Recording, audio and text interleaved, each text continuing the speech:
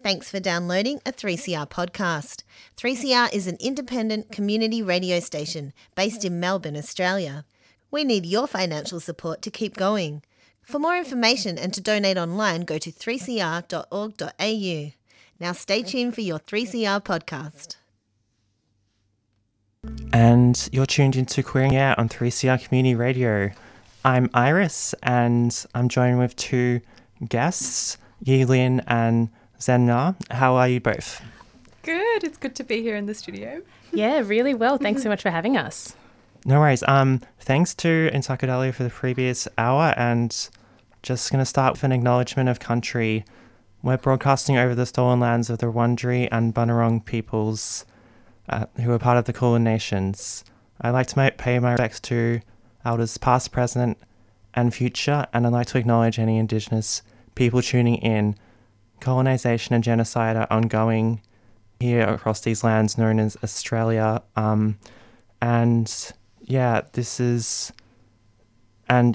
This has been in the media, which doesn't often happen, very much thanks to massive Invasion Day rallies yesterday organised by a lot of grassroots Indigenous activists across this country. I went to the one yesterday. I don't know if anyone else went to any of them. I was at the Melbourne one. Yeah, so was I, yeah. Yeah, it was a really powerful, big rally, biggest one I've been to. Really well done to organisers and for people that may not have been there. Unfortunately, the cops sort of went hardline and tried to sort of, show their force and sort of stopped the rally from having a good speaker system for most of it, unfortunately. So that was one aspect of the rally. Another aspect was there was a petition circulated on the death and custody of Tanya Day, who was an Aboriginal woman who died in custody not very long ago, and there's a big campaign now to calling for justice for Tanya Day and abolition of public drunkenness laws. And I'll post a link to that petition that's just recently started circulating, and it's a really important campaign that needs to be amplified, hopefully successful. Just thinking also about a lot of the speeches, some really so much great oratory really at that rally. I think Mariki made a speech that was really good, talked about centering Indigenous sovereignty and everything, otherwise it's just rubbish and it's just the same colonial stuff. Did you have other speeches you remembered? Yeah, Gary Foley did a really wonderful speech at the end of the rally, which I found really striking, and a lot of the thrust of his speech was about the obligation that we have as being migrants or descendants of settlers or invaders on the land is educating ourselves. And I think that that's a really, really, it's a really potent message, because I think that day to day, a lot of people living in an invasion society don't really know how to grapple with it in a useful way. And I think that that's a really tangible thing people can do in their everyday lives, seek to educate and empower themselves with that knowledge, and then use that information to inform and guide whatever action that they choose to take. So I really, I really enjoyed hearing Gary Foley speak, as always. I unfortunately, because of where I was positioned in the rally, I was quite far at the back, so I couldn't hear the speeches very well. And then when the mics were taken away, that made it harder to know what was happening. But then looking back at the footage through social media, and then also walking through the crowd, I guess something that stood out for me was the different banners that were made. I thought it was really great this year, and particularly the ones that were laid down at the Parliament steps start. One that said that it was an Aboriginal flag, and it said, "I'm not the problem."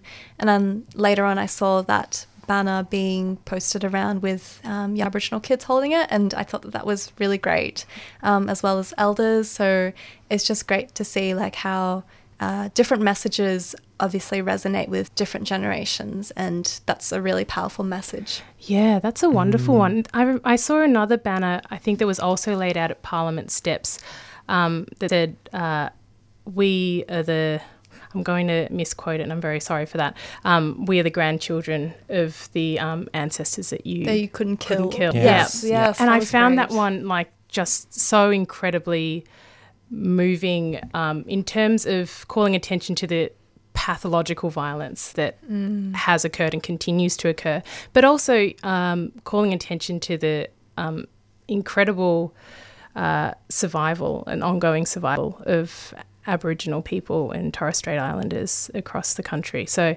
yeah, that one moved me a lot. And definitely seeing like the presence of a lot of Aboriginal women and knowing that a lot of Aboriginal women organised this rally and have previously as well. That was a really strong presence this year. Yeah, absolutely. Definitely, yeah. So many queer Aboriginal women are the key organisers of the rally here and doing so much important work there. I think there was something I wanted to mention, but it has escaped my mind. But if you just tuned in or listening to Queering the Out on 3CR Community Radio, 855 AM on your AM dial, streaming live at 3cr.org.au/streaming. And I'm Iris. I'm in the studio here with Yulian and Senna. And we're going to be chatting later about Yulian's music and Red Pocket Press with Senna. That will be later in the show, so stay tuned. So just following on from the discussion before on Invasion Day, another thing that struck us was about solidarity in terms of those different contingents. There was anti-colonial Asian contingent, a queer contingent, a Muslim contingent, a bunch of these contingents there, and it was really important. It was really good to see that, and that's what really needs to grow, I guess. Yeah. Definitely, yeah. I think that it was probably the biggest I've seen in terms of solidarity contingents out there. And I think later on I saw someone had passed their sign on to like this older Asian man and he's like holding it. And so I thought that was really great. And I had a feeling that a lot of people, because it's a Saturday, a lot of families are out and whatnot. And also because of the Australia Day parade earlier, I imagine a lot of tourists would have come out as well. So I think it's really powerful to have messages in other languages and to also physically be there and to have some representation. Absolutely. And I think that there's a kind of misconception out there that migrant communities in particular are more conservative, and which certainly hasn't been the case in my experience. And so it's really... There was one sign that I was standing near that said, the yellow peril support Black Power. And I was like, yes. And it had a lion on it? Yes, and it was beautiful. Yeah, it was so beautiful and it was so nice to see. I mean, it's really, I think it's really, really important for migrants living on invaded and stolen land to acknowledge that and to show up in solidarity with Indigenous communities who have shown us so much generosity. Generosity for sure. And it's, I think that it's really, really important to do. So it was great to see that. Yeah, and this is also reminding of me, there was a panel that the Warriors of Aboriginal Resistance put on earlier in the week, which I was also invited onto I was just talking about solidarity stuff and how like liberation is bound with people that not necessarily you have the same position as, but how it's bound together and how they're in a way through deliberation with the current system, how it's like bound up with a lot of people experiencing different oppressions and also privileges, like working out how to build something new and how to fight the current system, I guess. Yeah, it's absolutely true. And there's so many times that in my queer activism or anti-racist activism or drug reform activism, I've learnt so much from other people going through struggles that aren't necessarily parallel even, but they have something in common. I've learnt so much from elders of other communities sharing with me tips about how to be resilient or how to maintain your strength or strategies and techniques for getting past white straight gatekeepers. I think that act of sharing our resources in that way is so vital. Definitely, and I also think there's so much to learn about like how to build community and also like connecting with culture, which I guess like my experience, a lot of people perhaps who live in the diaspora kind of may have this like kind of complex around culture and identity and roots and ancestry, and so I think there is also a lot to learn from Aboriginal people here. Yeah, that's so true. Actually, I was really lucky to attend an Aboriginal cultural competency course recently run by Jim Kyle from the Kangan Institute, who is the most just incredible, like knowledgeable, wonderful teacher, and he spoke a lot about ways that he and other Aboriginal people have thought about being mixed race, and he just put it in a language that I, as a mixed race child of migrants, had never heard before. And it really helped me. It really gave me lots of tools to think about my heritage and my place in the many different cultures that I participate in. So I'm so grateful for that. And I'm so grateful that we are able to share that sort of knowledge with each other. Do you remember what he said? I'm kind of curious, like what he said exactly. So one of the exercises that he did, and so this is very much for a kind of a very mixed professional audience, and he's fantastic. But one of the exercises that he did was take out a cup of black coffee and a cup of milk, and pour the milk into the black coffee and demonstrate that no matter how light it is, it's still coffee. No matter how much milk you've got in it, it's still a cup of coffee, and it doesn't make it any less coffee, even if it's really milky. And I loved that. It was such a elementary thing. I was like, oh, that's true. And the idea that you can participate in your culture through so many different means. It doesn't have to be through speaking the language. I don't speak the language of my mother, and there are just so many different ways that don't necessarily have to involve you passing as that culture. And also just it was interesting to hear him talk about not necessarily being recognised as Aboriginal, and how that can be and acknowledging the pain of that experience.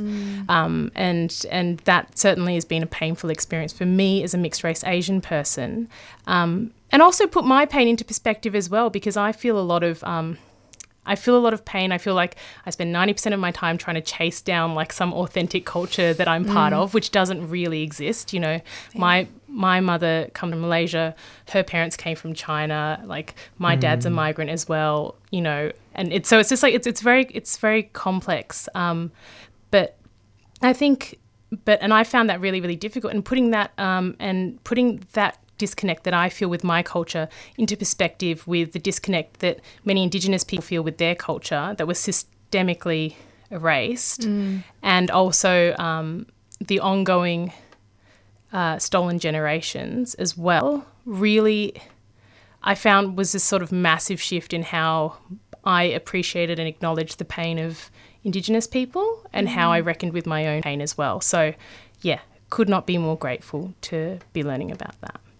That I put very, very inarticulately. So everybody should go find Jim Kyle from Kangan Institute and get him to teach you about that stuff, because it's incredible. Yeah, check that out. And I just tuned in. You're tuned into Queering the Air on 3CR Community Radio, 855 AM on your AM dial, streaming live at 3cr.org.au/streaming. I'm Iris here with Yulin and Senna in the studio. So, we're going to get on to talking about Yulin's music, particularly, but also many other things. Yulin is a musician and writer working on Wurundjeri land, subverting traditional folk forms. Her lyrically driven songs dissect themes of femininity, queerness, and family over intricate guitar and vocal arrangements. In early 2019, she debuted 2 singles, Collapse and The Search Continues. Her music has already been featured on Triple J's Unearthed podcast and Home and Hosed, with Unearthed musical director Dave Ruby Howe describing Collapse as altogether gorgeous. Yulion's debut album, Spit Into Somebody's Mouth, will be released later this year. Wow, I'm pretty accomplished. Yes, you are. Thanks. How long have you been into music? My whole life, basically. So I've only, I started playing music really, really young in classic kind of middle class Asian Australian diasporic fashion. So learning all the instruments. Yeah. So I started learning piano when I was 5 or 6 maybe, and flute when I was 8. And so I played those pretty ferociously as a child and teenager, and so really thought that throughout high school I was going to go on to either become a professional flautist or a classical composer. I really wanted to be a conductor for a little while, but I really don't have the upper body strength to sustain all of that movement. It's like boxing. It's really athletic, and I am not an athletic person. So conducting passed me by. Maybe I could be a conductor. Right? I'm into boxing. I reckon everybody. I think to have that much control over that many people would be addictive for me. Yeah. So maybe it's better that I didn't become a conductor. And then I kind of burned out by the time I finished high school. In sort of again classic Asian Australian diasporic fashion, and sort of put music away for a while. And during that time, or during my teen years, though, I was always really into punk and goth and new wave music, and so I kept up an interest as a listener, but sort of put performing to the side quite a bit for many, many years. But started learning guitar just as a thing to do by myself, because flute is a very loud instrument. You can't really play it in share houses. It's a very loud instrument. Guitar is much, much softer instrument. It seemed also much cooler. It occurred to me as a 21-year-old that maybe guitar would be a cooler instrument to learn. So I've been playing guitar basically just with a single mentor for the last 10 years, just about, and then last year or so I thought maybe I should start sharing music with people. That seemed like a thing to do after record. I spent the last couple of years recording an album, and then I had to think about what I was going to do with it, which is very stressful and scary, and was doing a little bit of teaching, and was constantly being teased by my teenage students about why I didn't perform and what was the matter with me, and how can I encourage them to perform if I wasn't doing it. So that brought me to peer pressure. Youth peer pressure. It really works. The kids of today, they know how to do it, and it really, I'll crumble instantly. Yeah, I know a lot of teachers that, in terms of this, they have something they really love and they get into teaching, and it becomes quite time consuming. It might be a writer, but they don't really have much time for writing anymore when they're teaching. You found a lot of time to learn guitar and do all these things. Yeah, well, I didn't have heaps of friends for my early 20s. I don't know. I just kind of squirreled away time. Also, I'm really I'm bad at any sort of mindful practice, so I practice a lot while watching TV, which is, I'm sure, very bad for my brain and bad for my guitar skills. But I had a similar experience as well. So sort of side by side while that was happening, over my 20s, I was a journalist for a while, and then moved into consulting and communications and blah, blah, blah, but was doing a lot of professional writing and no creative writing. So writing songs became a good outlet to exercise my brain in that way. So I wasn't just writing, news stories. I wanted to ask you about the relationship between music and writing for you. So it's a kind of sort of a creative relationship? Yeah, it's really, it is. It's a creative relationship. It's a really work-driven relationship for me. I very rarely feel like I have some sort of emotion that I need to get out, and I can only get it out through writing a song. I really, for me, it's sort of like a trade in the way that I feel like I have to maintain that skill, and so I really want to be exercising that all the time. And I take writing music very seriously, maybe because I was sort of raised in the classical tradition and trained classically to compose, and also because as a journalist you learn to write in a very rigorous way. Hopefully if you have good editors, you learn to write in a really in a very exacting kind of fashion. So yeah, I take the practice of it very very seriously, and I'm constant, like, the only reason I do it is because I like doing the work of it. I'm not really I'm not really somebody who's like drowning in emotion all the time. Actually, no, my partner would totally disagree. She'd say that I was very melodramatic and absolutely always like, swanning around the house, like sobbing and like, but which is true too. But the work of it is very, very important to me. So when you say the work, do you mean like you have like a routine of how you practice? Or? Yeah, I have a really like I have my little setup, which is very important to me. Got a nice big desk, and I have my guitar set up. I have a working document on my phone. I have a series of different notebooks and like manuscript books to write. I write like the most. My teacher and producer Neil Kelly always says that they're very idiosyncratic scores, in that like nobody could ever read them and find out what I was trying to talk about, because I have this sort of semi kind of like chord charty scrawly child's way of writing things, and then like melded with like some attempt at writing in like a classical musical fashion at the same time.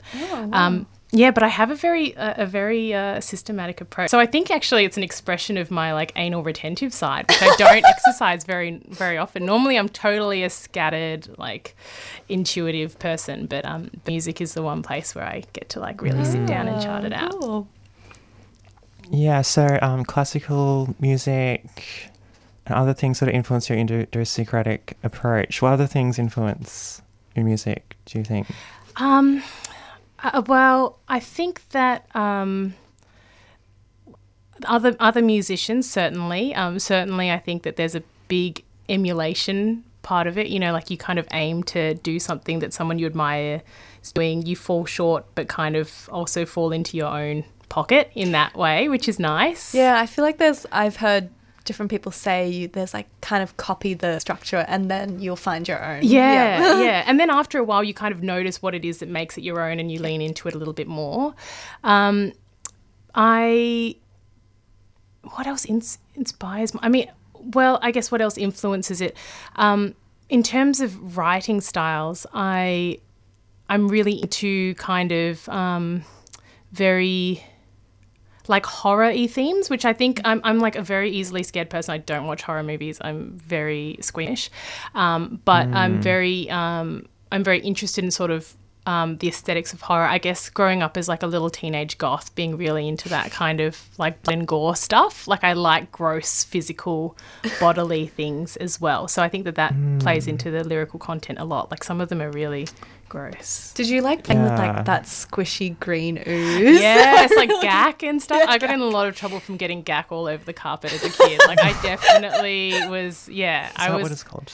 Well, that was what we had. It was really gross. And like you could stretch stretchy. it. Yep. And it smelled really weird, and like nothing else on earth smelled like that.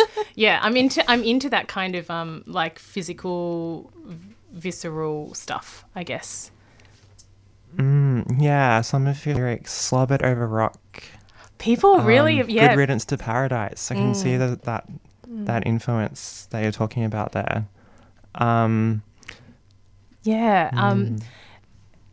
definitely that song in particular, Collapse, I wrote after going overseas and spending a lot of time among nature and getting really, really furious and stressed about how our world's declining purely from our own efforts, you know, and about climate change and about the extraordinary arrogance of us as a society, and of the men who are in charge of our society as well, and how frustrating that is.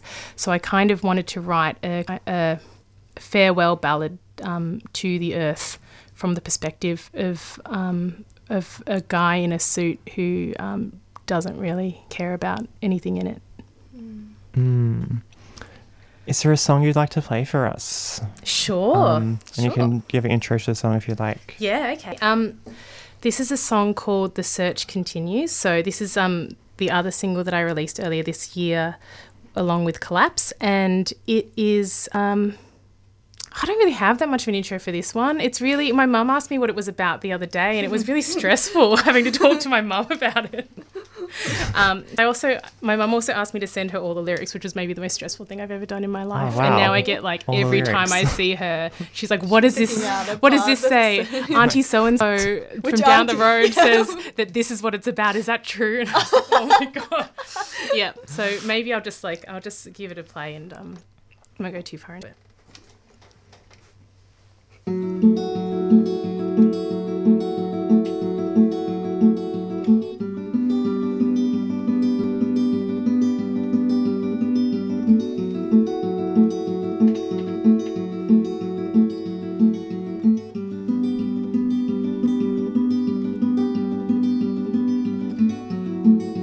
Birdie in the coal mine,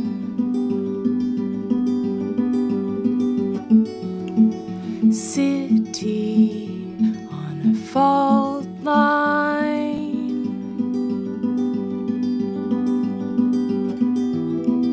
Was it less than 1,000 years ago, shedding like a snake?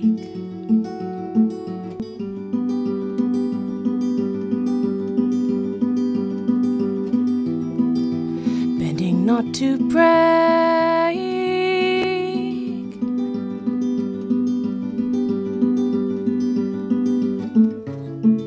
city, remember the way we were back then, hatchling and room up for rent. Oh, level gaze, you escape me once again. I'll turn and wave to the past like it's a friend. What a glorious descent.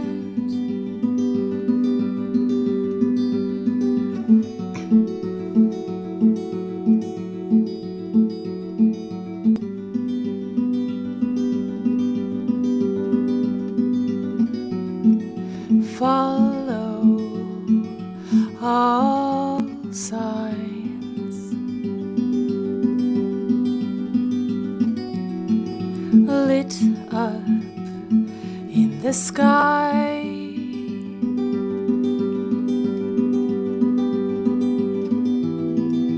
Be the baby that you were born to be. Trace the lines below.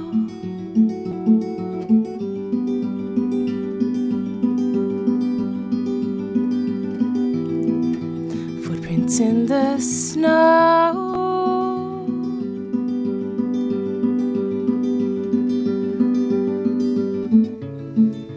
Honey, remember those polycotton sheets stinking of you and me.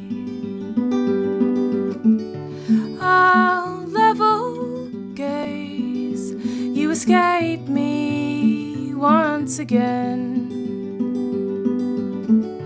I'll turn and wave to the past like it's a friend. What a glorious descent.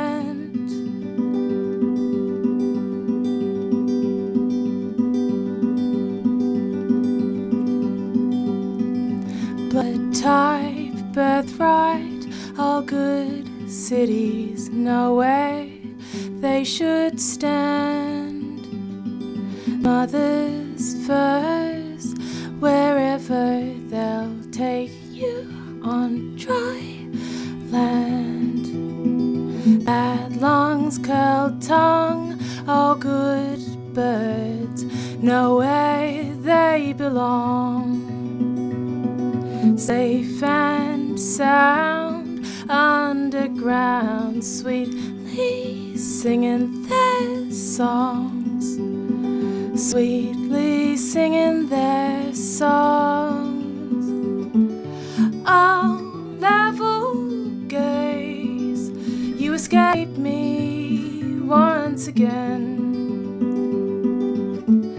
I'll turn and wave to the past like it's a friend.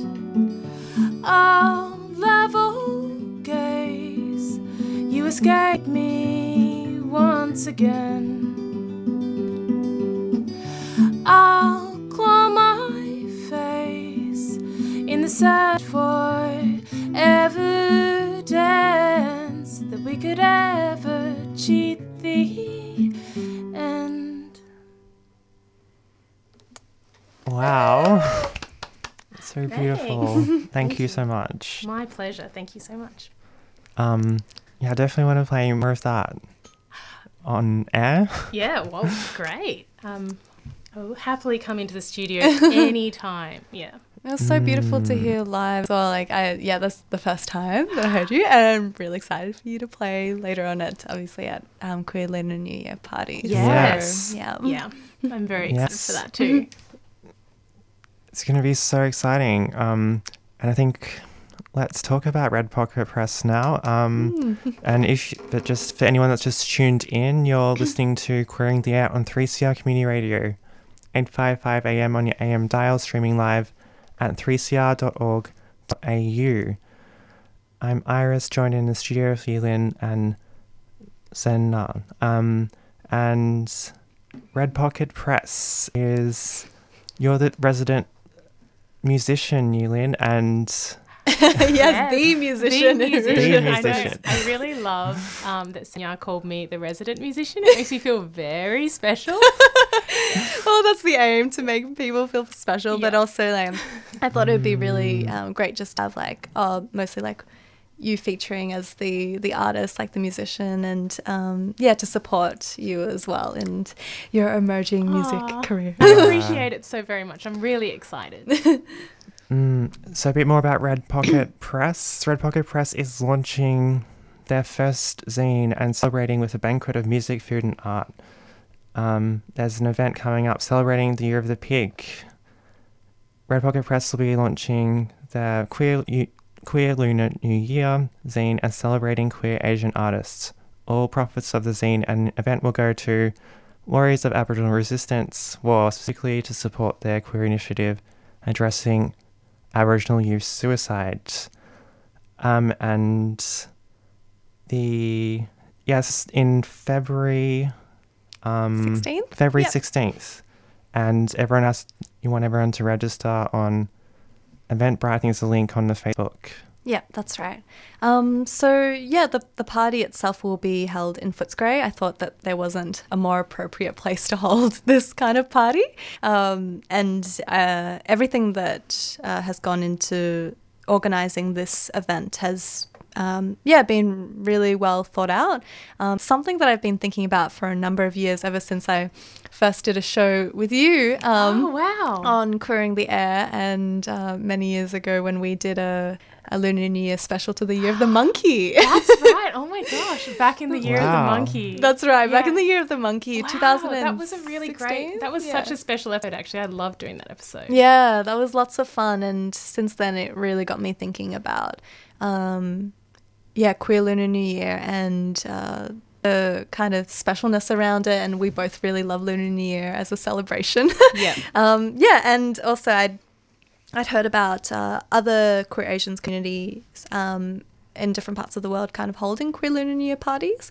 So I thought that, I was like, oh, that's really cool. And I wanted to organise something that I thought would fit to, I guess, creatively like what I was envisioning this party to be. So I kind of thought, oh, I really want to do a zine, but I also want to do a party, dance party. I also want to have food there. I want to do all these things. And I don't know with you, but it's like sometimes when I'm doing something creative, I'll just like let myself dream as big as I can. Yeah. And then I get people to bounce ideas off me and see what's actually realistic and in capacity. So yeah, what it is it's a mix of things, but it's like definitely the zine is the main focus of it. So I did a call out and about October last year, and I did it mostly on social media, and then I also contacted a few people, and that was really great because reach was quite far with social media, which is really cool. And so we've got contributors from Massachusetts, New York, Seattle. We've got from Melbourne and from Sydney. Cool. So it's really great. We've got 10 contributors, which I think is a really good number to start with, and a few of them have submitted a few entries, and Yilin has submitted an entry too. So there's a mix of poetry, prose, there's photography, visual art. So and I just sent it off to the printers on Friday, so it's super exciting. It's going to be printed on 100% post-consumer waste, recycled paper, Great. which I think is really good, and it'll be full colour as well, which is also really great. Very important for the Lunar New Year. It has to be full colour. Definitely. It has to be all colour. Yeah, lots of colours. Yeah, and the profits, as mentioned by Iris, will go to Warriors of Aboriginal Resistance. And that particular project was picked out by a member of WAR. So yeah. Cool. Is that project a new one that's being... or is it ongoing? It's new, so it's under a project called... So the Queer Lunar New Year Party is under a project that I started called Red Pocket Press, which is all about celebrating Lunar New Year through food, parties and zines. And maybe that will change later on. The way I like to work things out is just to kind of trial it and see how it goes, and then I'm like, oh, maybe next year we'll do something different. Like maybe next year we'll hold it at a yumpa place, and it'll be like a banquet, and we all eat food, and like maybe there'll be art involved in that, or live music, or karaoke, or who knows. Like, I'm really open to all those things, and yeah, I am always open to hearing suggestions from what people want, and so I think this will be a good way to test out what people like most about the night. Like, is it the food? Is it the live music? Or is it the poetry? Do they want more like visual art? So yeah, I'm really leaving that open to see what happens. Yeah, so on for the event you also have a writer in residence and a number of people doing other things. Yes. Can you talk about that? Yeah, so the writer we have in residence is Hong Tran, and he submitted a piece to the zine. It's a really gorgeous piece about cousinhood, and so he'll be reading that piece at the event. And I have a few others that I haven't announced yet, but we also have a poet in residence, Panda, who didn't submit to the zine but will be performing there. And then we also have another writer in residence, Sana Wei, who is based here, previously lived in Canberra, and is also, I guess, a fairly emerging writer, you could say. And then we also have a DJ in residence, Bibi Bangas. And a lot of the acts that are performing at the event are, I guess, are not super established, and that was something that I thought about when selecting people. I wanted to select people who weren't as well known, and I thought that it would be really great to get them to perform at this event if they wanted to. And a lot of them have generously donated their time to play at the event, given the nature of it being a fundraiser. Awesome. So did you edit the pieces, or was it like a collaboration with different people, in terms of you put out a call out asking for contributions? What was your relationship like with the people who contributed in terms of... Yeah, I'm really glad that it wasn't, they weren't all people that I knew. Like there were some that I knew, and some whose work I knew, but I'd never read their work before. So that was a new process for me. And there were lots of, probably maybe about half, I hadn't ever met them or heard of them before, but they'd found out about the project, which I thought was really cool. And so the power of social media and just, people spreading the word about this project. Yeah. So that was really great. And in terms of editing the work, my process is like, because it's a zine and because I like the DIY nature of a zine, I didn't do too much editing. It was just more like if anything was too long, or it was more like deciding, if this piece is too long to fit into the zine, or if this piece works best. Like there was someone actually who submitted a couple of things, and one of them was a queer love story. I really, really wanted to include it, but I think it was like over 2,000 words, and I was like, would you be willing to include just a snippet of it? It hadn't been published anywhere else, but this person also submitted poetry, and in the end they decided that they didn't want to submit a snippet of it, they wanted to submit poetry instead. So I gave people that option.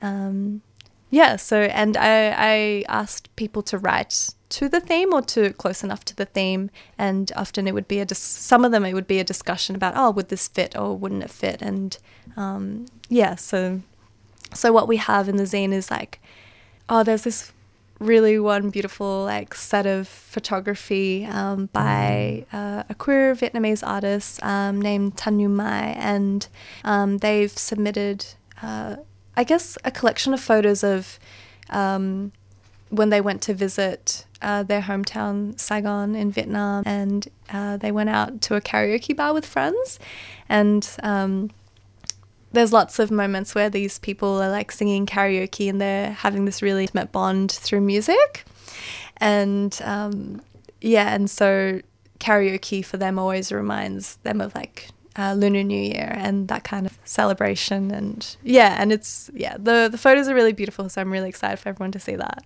And then we also have like visual art on the ideas around women and like strong women in your community. So there's a lot of different pieces in there that I think cover a lot of different aspects of Lunar New Year.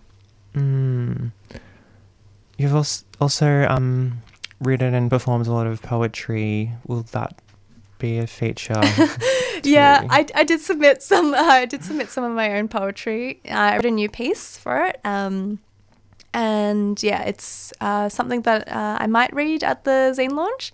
But it's called Ngep, and it's translated. It's called Beautiful Person or Dear Beautiful Person, and it's about.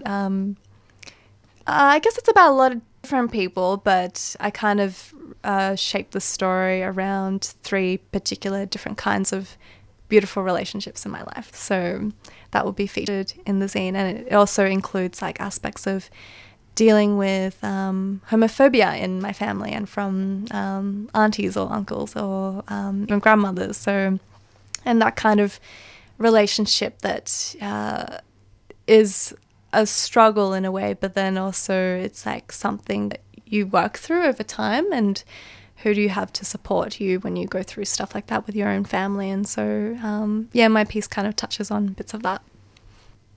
Awesome. Looks like it's going to be an amazing community building event. Yeah, I'm nervous about who's going to rock up, but I'm also really excited, and I hope that I'm just really keen to see who else and meet others who love Lunar New Year just as much as I do, and to kind of have this special event. And it was really interesting because when I was flyering around Footscray for Lunar New Year Festival there, and it was interesting to bring like big community with like subculture community. Yeah. So that was something. And also Year of the Pig is maybe that it's the last animal of the zodiac cycle. So I feel like there's a lot of different interpretations I'm trying to think of for what's ahead, but I think it's going to be a lot of fun. So. What's your astrological feelings about this time of year? Year of the Pig reminds me of like my grandma's a pig. She, someone who brings, or like the idea of bringing people together, family, wealth, enjoying yourself, food, lots of good food. Yeah, I guess those are the positive connotations. There's also negative connotations. There always has to be a negative connotation. What about you? What do you think? You know, to be honest, I'm not particularly well versed in lunar zodiac, but I do love pigs, and I have a pig tattoo. And it's the first tattoo I ever got. It was a giant pig on my side, and I got it, 11 or so years ago, as a sort of reminder that excess and enjoying life and feasting on life is a really positive thing. Ooh. and because they're like the cleverest and nicest animals as well, and that no matter what you look like, you can live a kind of like decadent, indulgent life and still be the cleverest and the best, and so I'm very much looking forward to the Lunar New Year. So for me, the Year of the Pig, I think, is going to be all about feasting on life and enjoying the love of your family and your culture as well. Beautiful. Awesome. Unfortunately, we've reached the end of our show today in Queering the Air. We have to give a shout out again to Red Pocket Press, the Queer Lunar New Year party on the 16th of February at the Night Heron. Tickets at Eventbrite. We've linked to that on our Facebook, and you can find Red Pocket Press by searching for Red Pocket Press in Google, and also Queer Lunar New Year Party too. And Yulian has a few gigs coming up, I think. Oh, yes. Theoretically, yes. Theoretically? So I'll be very excitedly playing the Queer Lunar New Year event, and I'll also be playing at the Post Office Hotel in Coburg, I believe, on the 24th of February for a Sunday afternoon gig, which should be really nice. Come down for a Palmer and listen to some music. But if you want to find out more, my Bandcamp is Yilin, yi-lyn.bandcamp.com, or I'm on all of the things at Jessie Yilin, so JESSIEYILYNN. Yeah, on the social. I made a Facebook today, you guys. I'm really proud of myself because I hate Facebook. But so you can find me on there. Awesome. Excellent. Bye, everyone. Bye. Thank you. You've been listening to a 3CR podcast produced in the studios of independent community radio station 3CR in Melbourne, Australia. For more information, go to allthews.3cr.org.au.